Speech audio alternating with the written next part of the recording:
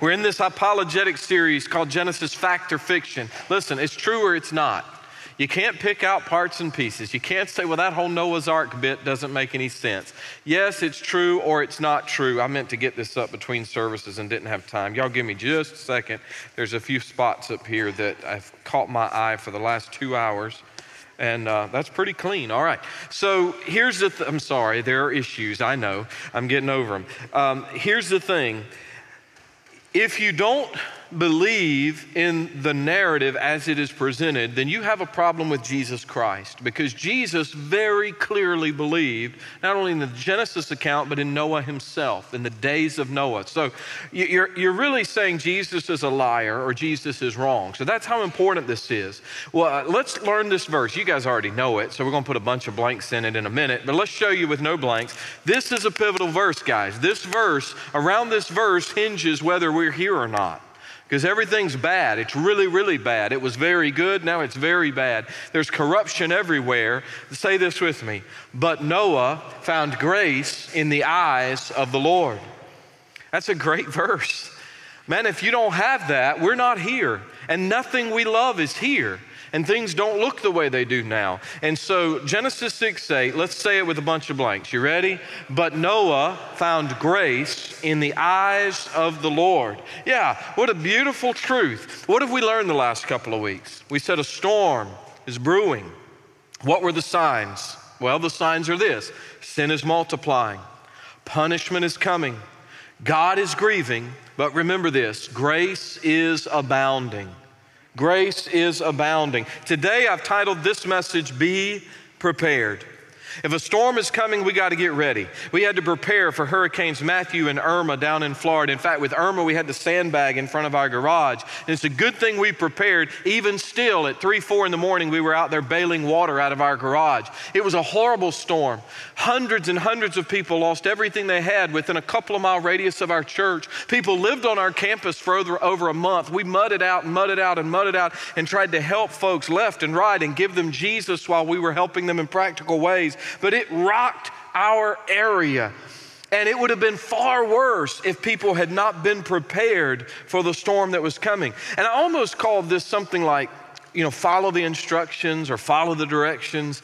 But I decided be prepared because it is a phrase that has stood out to me for coming up on actually 20 years. 20 years ago, I was voted into my first church's senior pastor. 4 years prior to that, I had been an associate education and worship guy. And I loved my time there, but when I was voted in as Salem's pastor, they did it back then where you preached, and then I left the room. Cindy and I and the 2 girls at the time went back to what would become my office, and they counted right then. They counted the people. And then the chairman of the search team, who's still just a wonderful brother, came and told us, yep, you were approved, gave us all of that. And then we went out and we had this line, because the church was so small, everybody could come through at one time. And so everybody came through that line. And one guy, senior adult gentleman, he became a dear friend of ours, became a neighbor of ours. He grabbed me by the hand. He pulled me in real close, closer than I was comfortable with, just between us. And he looked me right in the eye, and he said 2 words. He said, be prepared. And I was like, yes, sir. And it's all he said. And he kept walking. And I thought, what does this guy know that I don't know? What be prepared for what, right? And I did have to be prepared. There were a lot of things as a young pastor I still needed to learn, as I still do today. And so it turned out to be an incredible experience the next 11 years. God blessed in so many ways. I'll tell you another story in a minute, but just that church was so good to us and that community, and they're wonderful people up there in Dobson, which is a town of 1,500. And then Mayberry, Mount Airy, is the big city. Can you imagine where Andy Griffith was from was the big city? That's the big city to me. From our front porch, you could see Mount Pilot or Pilot Mountain. No joke. This is where we served our first 11 years for me as a senior pastor. And God just grew us in so many ways. But I'll never forget my dear brother saying, be prepared. And he was right. But today, I think if God could say anything to us, I think he would say to us, be prepared.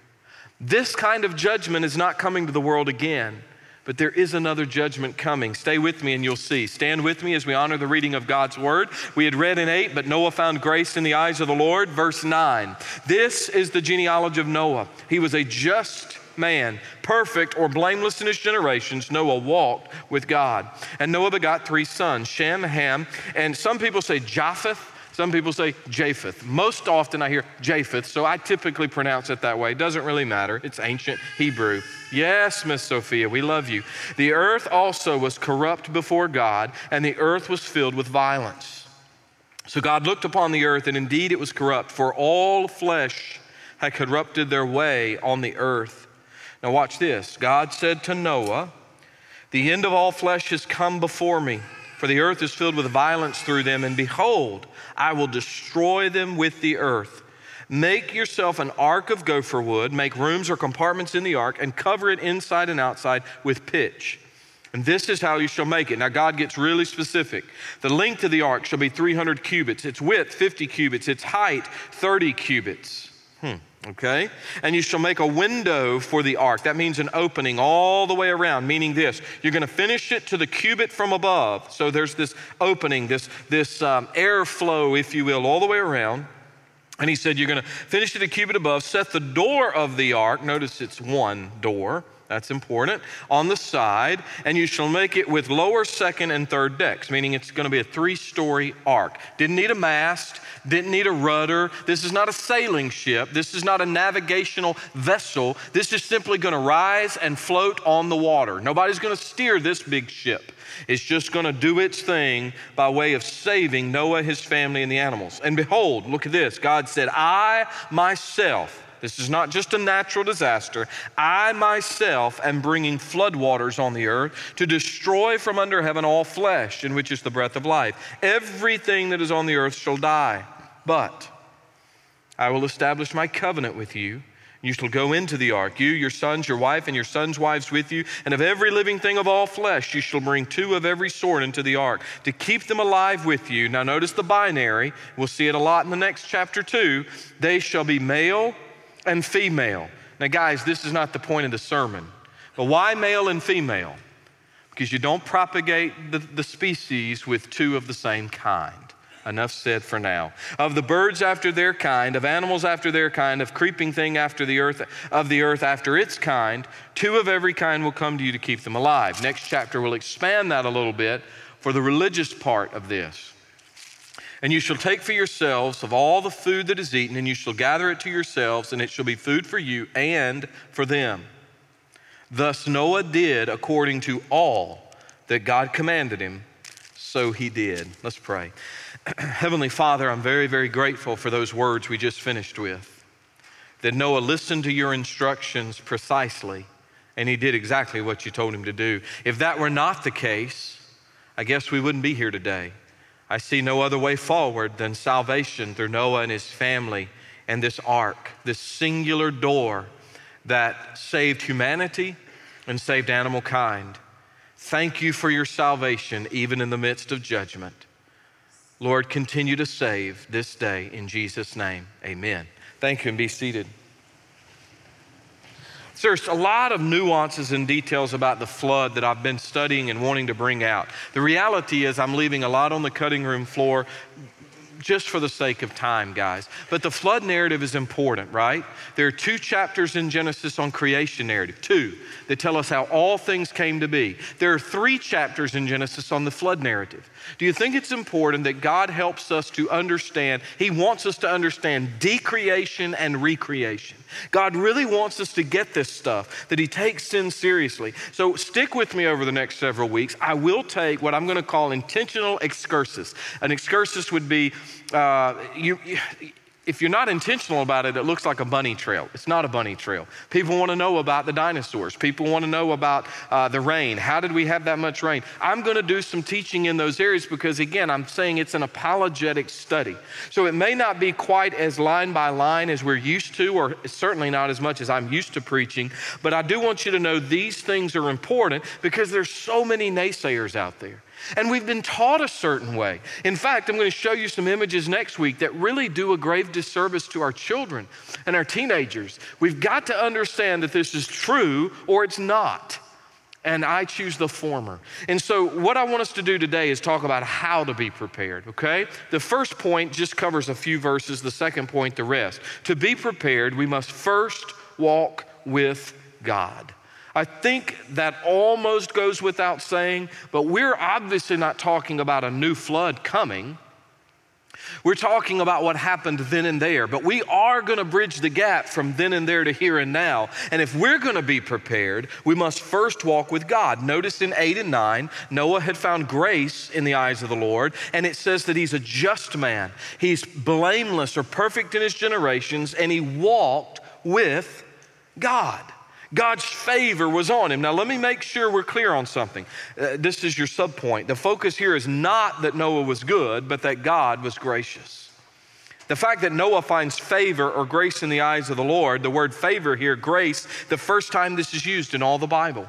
We never see it before this verse that we've just memorized. But he finds this unmerited kindness in the eyes of God because he separated himself from the sinful culture of his day. Now again, when we get to chapter 9, Noah's going to be sprawled out naked on his tent floor, drunk from the wine he made. Noah's not perfect in the sense of sinless. That's not what the Hebrew word means. Unfortunately, when we've translated that and the Old King James and New King James put it in English, we hear perfect as never making mistakes. The intent, though, was more mature. He couldn't be blamed. You couldn't point a finger at him and say, Noah, you're a bad guy because, but he did make mistakes. The curse of Adam and Eve have fallen as heavily on Noah as anyone else, but he's blameless in his time because God showed him favor. And what we really see here is that the whole earth is exceedingly wicked. But out of God's free will, God's favor came to rest on this one man. And so I've written this little point. Noah was given God's grace and then acted on that grace. The fact that you're sitting here today means you're given God's grace. You live in this land, and I know this land has trouble, guys. I know there are issues all around us. I was going to save this to the end, but I'm actually going to just speak to it in the context of this moment because I think God wants me to. This whole thing with Tyre Nichols in Memphis absolutely breaks my heart.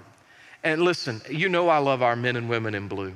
I support those who are out there doing really hard jobs. I've done so many ride-alongs and been blessed to serve somewhat as just a generic chaplain to our guys in other places. And I'll tell you this, it's so sad to me what's happened, but when you watch that video, my heart breaks for this young man. I know he was resisting arrest. I know there are both sides. I realize it, but I don't believe anybody deserves to be kicked and beaten in that form.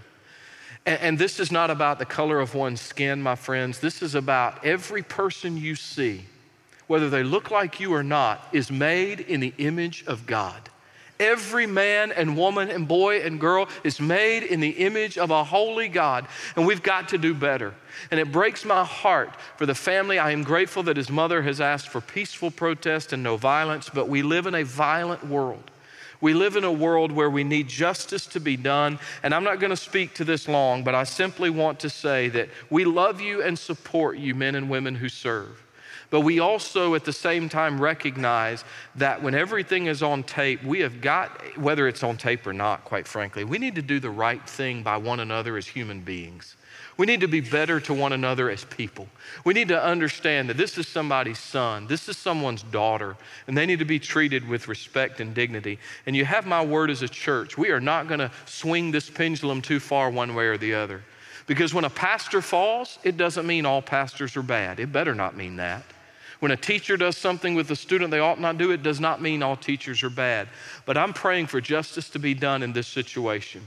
And if those law enforcement fellows went too far, and I don't know the story, but my assessment is very concerning just in watching those recently released videos. I would simply say this: we as a people need to pray. We need to pray for peace. We need to pray for a sense of civility in our land because this violence is getting us nowhere. I'm going to leave it at that. But I do want you to understand that we are called individually to act on the grace that God gives us, because if we're Christians, our faith works. Look at that phrase, faith works. If I have faith in God, it has to manifest itself in works. It has to come out in works. It's not faith or works or faith and works. Hebrews 11:7 says, by faith, Noah, being divinely warned of things yet not seen, moved with godly fear, prepared an ark for the saving of his household, by which he condemned the world and became heir of righteousness, which is according to faith. In other words, God said, my favor rests upon you. We just sang about it. His favor was upon him, but he still had to act on that favor.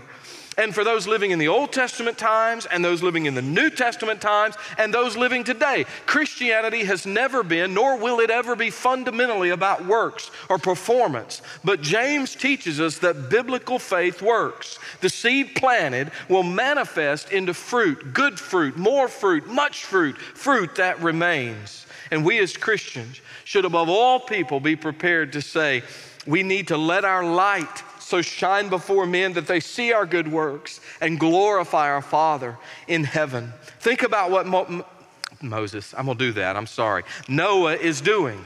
Noah is building a big boat on dry ground. Now maybe it's never even rained yet. I'll talk about that more next week. I tend to think, I certainly know it's never flooded like that before. The Bible's very clear about that. Maybe it's never even rained the way we see rain, like this morning. But you know what? Noah is moving by faith. Let me ask you something. Have you ever trusted God for something you haven't seen yet? Yes, sir. Okay. Most of us, if we walk with God any length of time, have trusted Him for something we hadn't seen. We go to Salem. God's just blowing the doors off. God's doing great things. It's a good church. It's a good church before I got there. I didn't make it that way. God had His hand on that place. And I go in and we're growing and 6-7 months in, we make a determination. We're going to tear, this is the big part, tear the old buildings down of a 115-year-old church and put up new, bigger, state-of-the-art facilities, worship center, offices, classrooms, etc. And I need to know, are these people committed? Everybody can commit to build something, y'all. You got to commit to pay for it, you know what I mean? You can't just build stuff. You got to pay for stuff. So I ask the leadership, what's the largest single offering in the 115-year history of the church? And for a given week, the largest offering was $33,000. You got to remember, this church at this time averaged $3,000 a week. About $168,000 a year was our total budget. You know, the first time I sat in my office here and they handed me the health check and y'all had given something like $200 and some thousand that week. I sat in my office and cried like a baby because I was seeing from 1 week as much as when I started in ministry in 1 year. And I asked them if they give $33,000. I said, okay, then we need a God-sized goal. We need a bigger goal. And so I got up in front of the church and I made this announcement. I didn't ask Cindy about it. I probably should have. But I made this announcement. I said, I believe if God's really wanting us to do this thing, then y'all can bring $50,000 into the church in one pass of the plate. Y'all know what a pass of the plate is, right? We're not so young we forget. We used to pass the plate. And you could feel the oxygen get sucked out of the room when I said it. My sweetheart was even looking at me like I had two heads. And we got home and she said, are you sure? You're talking about a third of the annual budget in a week. And I said, baby, listen, we've got the money. There's only one problem. It's still in their pockets, right? So I've got to give, we've got to give, everybody's got to give to make this happen or it ain't going to happen. And so we went on, we gave them some time to prepare for that, and it was going to be the last Sunday before we tore everything down. And I said, okay, here's the big offering, blah, blah, blah. We had a name for it, I guess, or whatever it was. So we passed the plate, and they went to the back, the finance team, and it took forever, which I thought was a good sign, right? And so they came out. I can still see them coming through on that bright red carpet, and they handed me that little slip of paper. And my faith became sight. They didn't give $50,000. They gave over $77,000 in that one little pass of the plate with that little tiny congregation. If I had gotten happy and raised my hands and jumped, I'd have put my hand through the ceiling. That's how small that room was. And God did something miraculous. And I realized then if we trust God for big things, even if we can't see them yet, God often shows up in big ways. And I'm so grateful for those experiences because when I look at a guy like Noah, I think, how did this guy start getting the wood and building a ship on dry ground. No doubt people were razzing him. No doubt he was being mocked left and right, but it was by faith. God gave him grace. He exercised it by faith, and great things began to happen. It's the first time we see that word here, grace, in all of the Bible. So how do we please God, by the way? If you want to please God, because obviously Noah found favor with God, how do you please him? Well, Hebrews 11:6, without faith, it is impossible to please God. When you come to God, you must believe he is. In other words, I believe he exists, and he's a rewarder of those who diligently seek him. It's a beautiful picture, guys. So look at verse 11. Let's walk through this for a minute.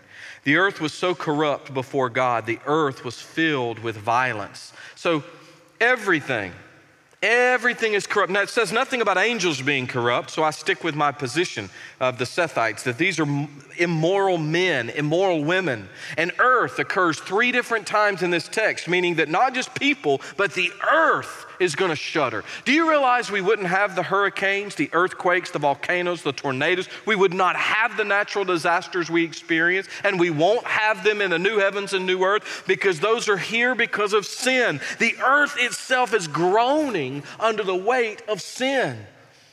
But Noah walked with God, just like Enoch, who walked with God before him, and God took him. And God wants us to walk with him, folks. Listen to me.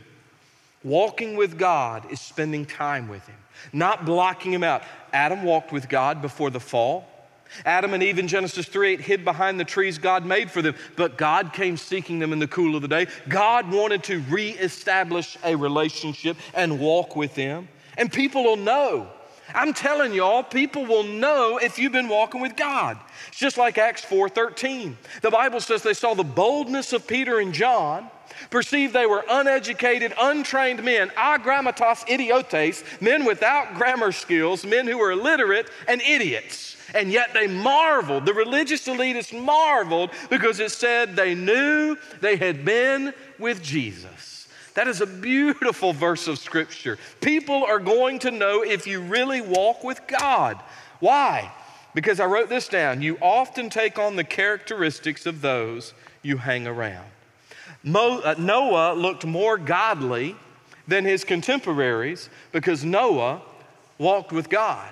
It could not be said of those other folks living in his culture in that day. You often look like your environment. You often take on the characteristics of your environment. I was trying to come up in my brain with an illustration, and all I could come up with for this specific area that I haven't talked to you about before is I used to go on these service calls and sales calls with my father in the boiler business, and we go to these big plants and industrial places.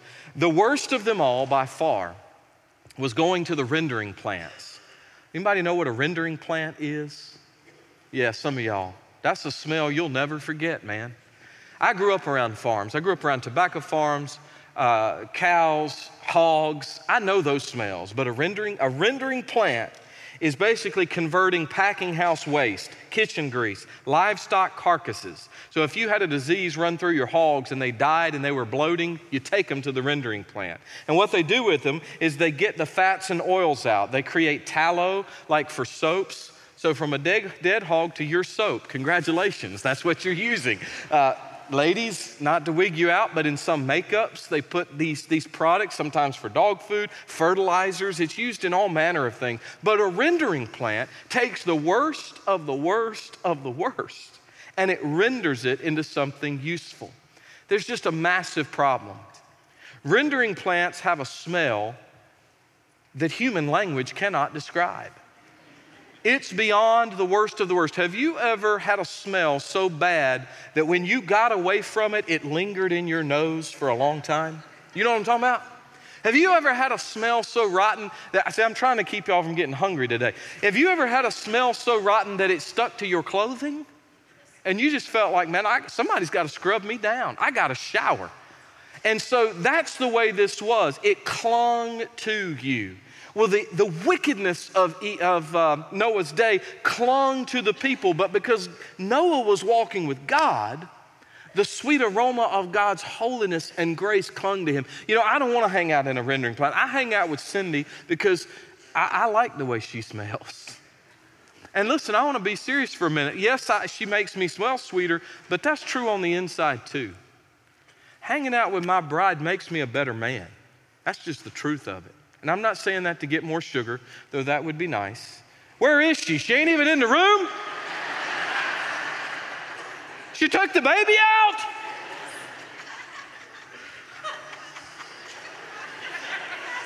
Email me this recording later today so I can give just this part. Golly, man, I had this all worked out. So, but it's the truth. Being with her makes me better. And walking every day with Jesus makes me better. Being at that Texas ranch with Frank. Hey, did you hear it? It's probably worth some extra sugar, right? Yeah. Praise Jesus. See how good God is? What was I talking about? No, the reality is when I was sitting at that ranch, looking out over that beautiful Texas hill country, I was excited, knowing we were going to get to deer hunting. You know, that's a passion of mine. I was excited. I wanted Frank to get his first one. He did. We had a great trip, but guys, spending time about 5:30 every morning when the coffee was brewing with my scripture, with prayer, with my God, walking in the Word with the Lord Jesus, man, that stuff is priceless. And that time is so valuable. It's so important to walk in intimacy because you really do take on the characteristics of those you hang around. Are you wanting to walk so close with God that the aroma of Christ, the fragrance of Christ is on you, like 2 Corinthians 2:15? First, we got to walk with God. Second, to be prepared, we got to follow His instructions precisely. Now, y'all watch this. We're going to walk through here. God's response to corruption and violence is worldwide judgment, but it's also the provision of a safe haven for humankind through one man and his family. It's interesting to me that flood narratives have been a part of human history throughout all of time.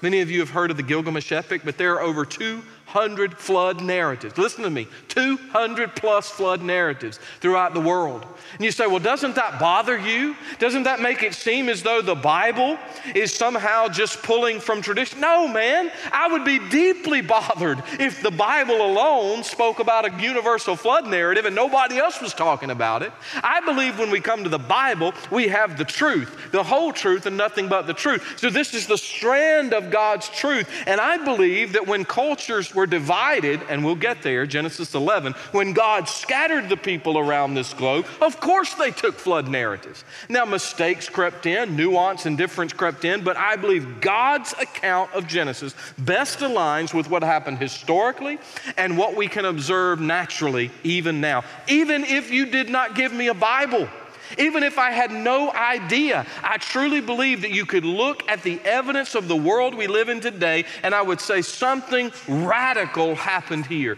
Something radical laid on the layers. We're going to talk about that next week in great detail. But I've written it like this. Variant flood narratives simply point to the reality of God's truth throughout history. I believe there's one strand of truth, and that is the Noah flood or the Noahic flood. And then you have these other tales that spin off of this flood. If there weren't other accounts, we ought to be nervous. Why is nobody else talking about this? Why are only Bible-believing Jews and Christians speaking of such things, or even Muslims, since we have a common heritage from Abraham? But look at verse 14. Verse 14 says, make yourself an ark of gopher wood. Make rooms in the ark, cover it inside and outside with pitch. Gopher wood, what is it? We don't know. The truth is that word is only used here and it's been lost in translation. Many scholars say a type of cypress, even a type of pine. The actual wood itself didn't matter as much because it would be covered inside and out with pitch. It's a tar-like substance.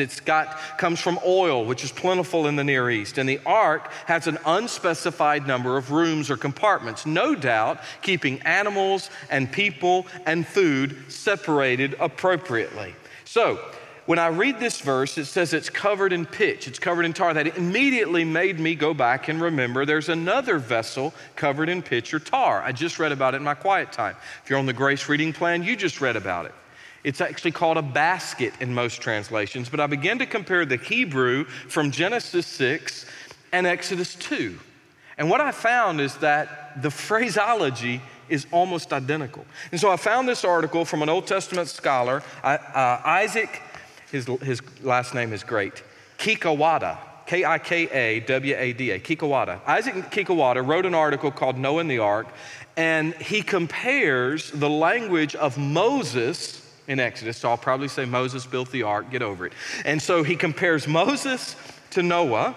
The vessel is identified in Exodus 2 as an ark. It actually says that Moses' mother fashioned a small ark. She covered it with pitch in the exact same language structure as Moses. And then when we parallel the two accounts, we find that Moses, whose name means drawn from water, was saved out of water. Noah and his family were saved out of water. Later, Moses would be given specific instructions by God and told to follow them precisely. He did that. He constructed what we know as the tabernacle, the forerunner to the temple. We also know that later he would be delivered out of water again, and all the Israelites would be delivered out of water. We call that the Red Sea, where Pharaoh and his armies would be drowned. And so God has set up all of these amazing parallels, and he uses men like Noah and Moses as precursors, as forerunners to Christ. But when we get to the book of Hebrews, what we find is that Jesus Christ is greater than Moses. Jesus Christ is greater than all Noah and all of these figures. It is fascinating to me, and I'm not going to press that any further. But if you ever get a chance, follow the trajectory of Noah, follow the trajectory of Moses, and see how much they have in common. But while both men followed God's instructions precisely, Jesus is the ultimate example of following God's instructions. Do you get that? Jesus is greater than them both. Jesus came and did everything the Father told him to do.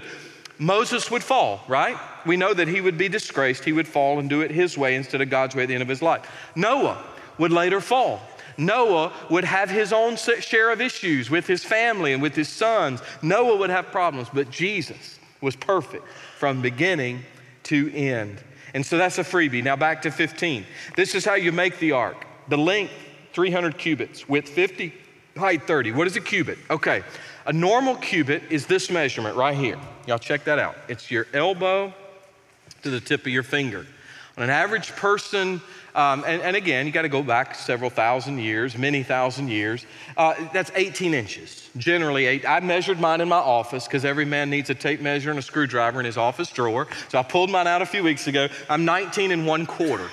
Some of you guys that are bigger than me, I'm 6'6", give or take, a foot. And so, if you may be longer, shorter, but I'm 19 1/4. But they had standards. Now, a long cubit could be as much as 24 inches. So let's do a little bit of elementary math, okay? So on a standard cubit of 18 inches, this vessel's 450 feet long, football field and a half, 75 feet high, 75 feet wide, 45 feet high. That's large. If you go to the long cubit, it's 600 long, 100 wide, 60 high.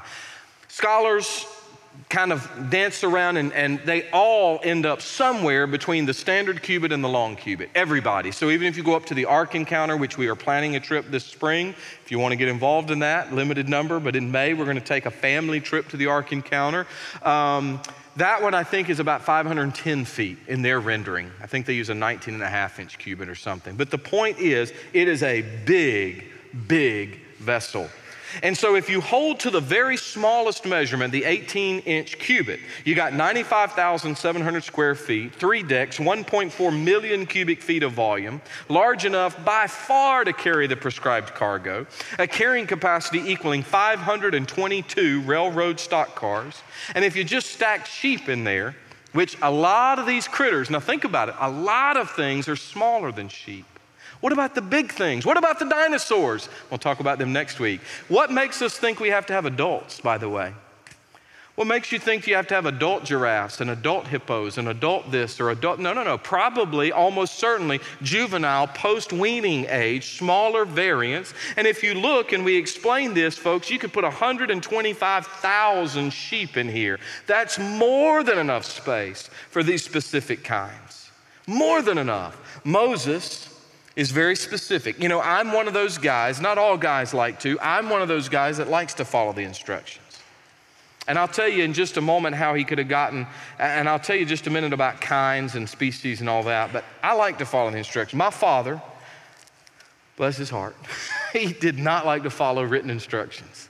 And so growing up putting stuff together with him, because I tend to be slightly, I have some issues. Don't laugh at that, man. I have some things. We got IKEA furniture for our kids when we lived in Jacksonville, some of their stuff. You got to have a special degree to read those instructions and put that stuff together. Bobby and I were putting together last year a trampoline we bought for Lucy. Have y'all ever tried to put together a trampoline? I'm telling you, if you don't get the springs in the right order, you can't just go 1, 2, 3, 4, 5, 6, 7. By the time you get on the other side, it will kill you or you will strain your guts out. Literally, your guts will fall on the floor. You can't do it. You've got to follow the instructions. 1, 2, 3, 4. You've got to do it the right way. And somehow we think, well, maybe I should follow them for a trampoline, but what about life? Listen, life, you have an instruction guide. You have a booklet that says do this and don't do that. It's in white and black or red and black or red and white. You know what God expects from you. If you study the word at all, you know what God says. You know God's top 10. Just those 10 commandments can often get us and keep us on a good, straight, and narrow path. Don't overcomplicate things. Noah followed the instructions.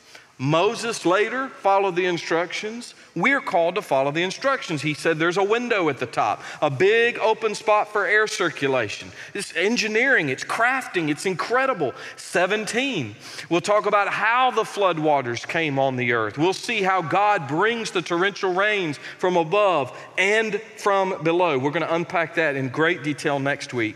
And then we have the first occurrence in the Bible of the word rendered covenant. God cuts the first covenant. That's the language of the Hebrew. God makes or cuts the first covenant with mankind, a special promise to Noah and his family for deliverance. It's God's gracious decision. We know later Jesus would cut a covenant in his own blood, that we would be delivered from disaster and judgment and death if we would trust him, if we come by grace through faith, not unlike this covenant. And then when we get to 19 and following, he explains how 2 of every living creature will come. How did Noah have time to go gather 2 of every living creature? Back up, read your Bible carefully. Your Bible says, of every living thing of all flesh, you shall bring 2 of every sort to keep them alive, and they shall be male and female. Of the birds after their kind, and animals after their kind, and every creeping thing of the earth after its kind, 2 of every kind, what's the next line? Will come to you to keep them alive.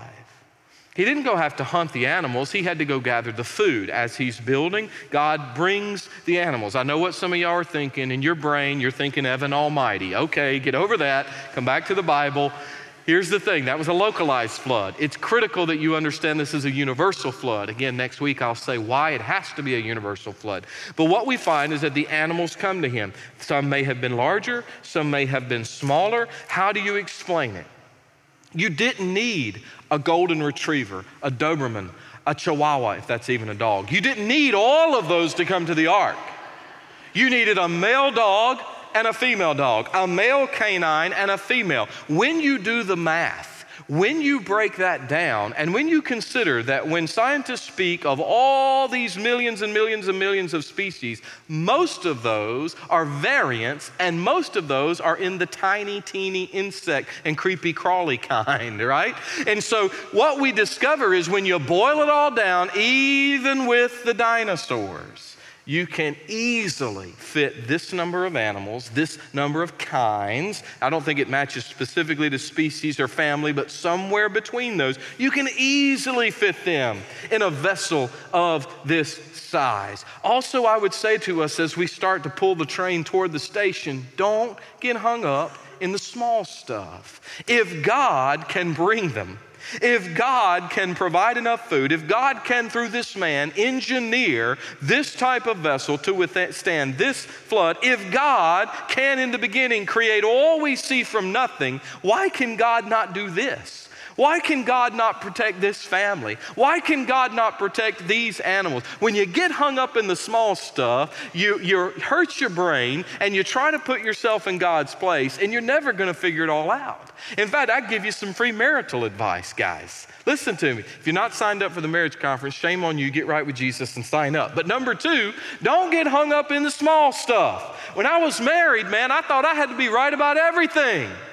Now I just enjoy being happy, okay? I don't get hung up in the small stuff anymore. I guess that's what 28 years does for you. You just learn to move on. And as a Christian man, I love learning and growing and studying the nuance of Scripture, and even having to leave a lot edited out on my office floor. But at the same time, I realize God could bring these animals. God made them. God could bring 2 of every kind that could reproduce. And do you know, breeders will tell you, it does not take very long to breed variety. It does not take many generations to have all sorts of variety. In fact, half of y'all have got some form of a doodle at your house right now. I never heard of so many doodles in my life. There's a poopy doodle and a doodle doodle and all these doodles. There's all this craziness in the world, and y'all want another doodle. That's all right. I'm not going to get on that. But here's the thing, you can get a lot of variety in a little bit of time. You just need a couple of species to start, and they have to be male. I don't care what your Apple emoji says. They have to be male and female, because that's the way God designed the system. It's a binary. Don't get hung up on the small stuff. Do you know that Jesus Christ himself teaches that in the days before the rapture and the tribulation, they will be like the days of Noah, quoting Luke 17 and Matthew 24. Some even say we're living in the days of Noah today. We see parallels, don't we? Population explosion, moral corruption, violence, seeming lack of conscience in many, true believers shrinking in many areas. And I'm praying, guys, for a national awakening and a worldwide awakening. I believe without an awakening, a sweeping wave of judgment has to come to the land. I just believe that the way we're going is not honoring the Lord. So what do we've got to do? To be prepared, we must first walk with God. Then we've got to follow God's instructions precisely. And I would remind us, obedience flows from relationship. You don't do the right things and then develop a relationship with God. You have a relationship with God through his son, Jesus Christ, and then from that flows a faith that works. You and I both know, if you've ever been here at all, you've heard somebody say, Jesus Christ came to this earth. He was tempted like we are tempted and lived a perfect life. He followed the will of his Father precisely. They took him and killed him because they thought they were getting rid of a troublemaker, but they were actually following the plan of God. And I'm certain the devil and the demons of hell squealed in evil delight, thinking they won. But the 3rd day, by the power of God, he was raised to new life to prove that God said, I accept his sacrifice on your behalf. He came and he ministered on this earth another 40 days, and then he ascended back to the right hand of God the Father. And if you will place your trust in him, I am not telling you have to figure it all out. Good luck with that. You're a finite and he is infinite. You will never figure it all out. But by faith, you can trust Jesus today. By faith, Noah built that boat when there was no water on the ground. By faith, you can do something today that changes eternity because the work has been finished through Christ. And if you're not prepared, I promise you somebody else is. Listen, the first movie Miss Cindy and I ever went to see together in the theater, y'all know the story. She saw me across the crowded choir room. She had to have me. She begged. I said yes. We went to the movies later and something like that. And we saw The Lion King. Y'all remember the original one, right? 94. The Lion King. Love that movie. We have a poster in our basement of that movie because of the great memory. You know the basic story. There's King Mufasa. There's his brother. Do you remember his brother's name? Scar. He had the scar, yeah. He worked with the hyenas, and the hyenas were typically enemies of the lions, but Scar's plotting against his brother, King Mufasa. He's eventually going to have him killed and blame it on young Simba. But do you remember the really creepy song that Scar sings? It is the name of our message today. I won't read the ending of it, but the ending says this: So prepare for the coup of the century. Be prepared for the murkiest scam. Meticulous planning, tenacity spanning, decades of denial is simply why I'll be king undisputed, respected, saluted, and seen for the wonder I am. Yes, my teeth and ambitions are bared. Be prepared. And then with Scar, the hyenas join in the chorus. Yes, our teeth and ambitions are bared. Be prepared. Now, if you know your Bible at all, you know that there is an enemy of humankind that hates us and only wants to steal, kill, and destroy. Satan and his cohorts called demons are attempting to usurp the authority of Christ in this world and specifically in your life and mine. They tried killing him. That didn't work.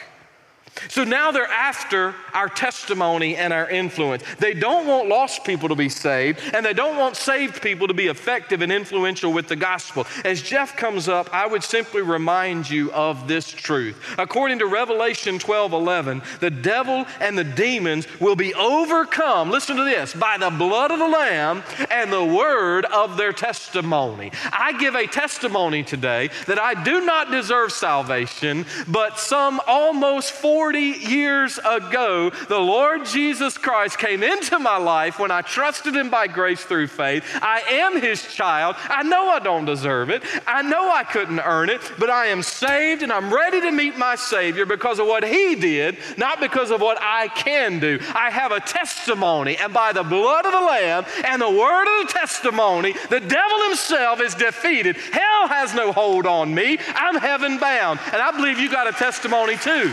If you know Jesus.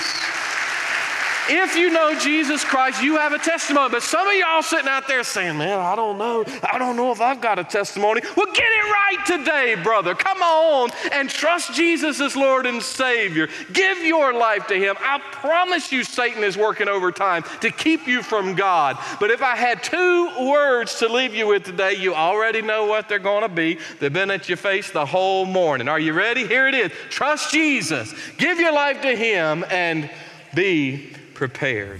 Thank you so much for watching us today. God is doing absolutely amazing things in and through our Grace Baptist Church family. If you'd like to share anything the Lord is doing in your life, feel free to reach out to us through our website or our app. And if you're ever in the Knoxville area, come by and worship with us and our family of faith here at Grace Baptist Church.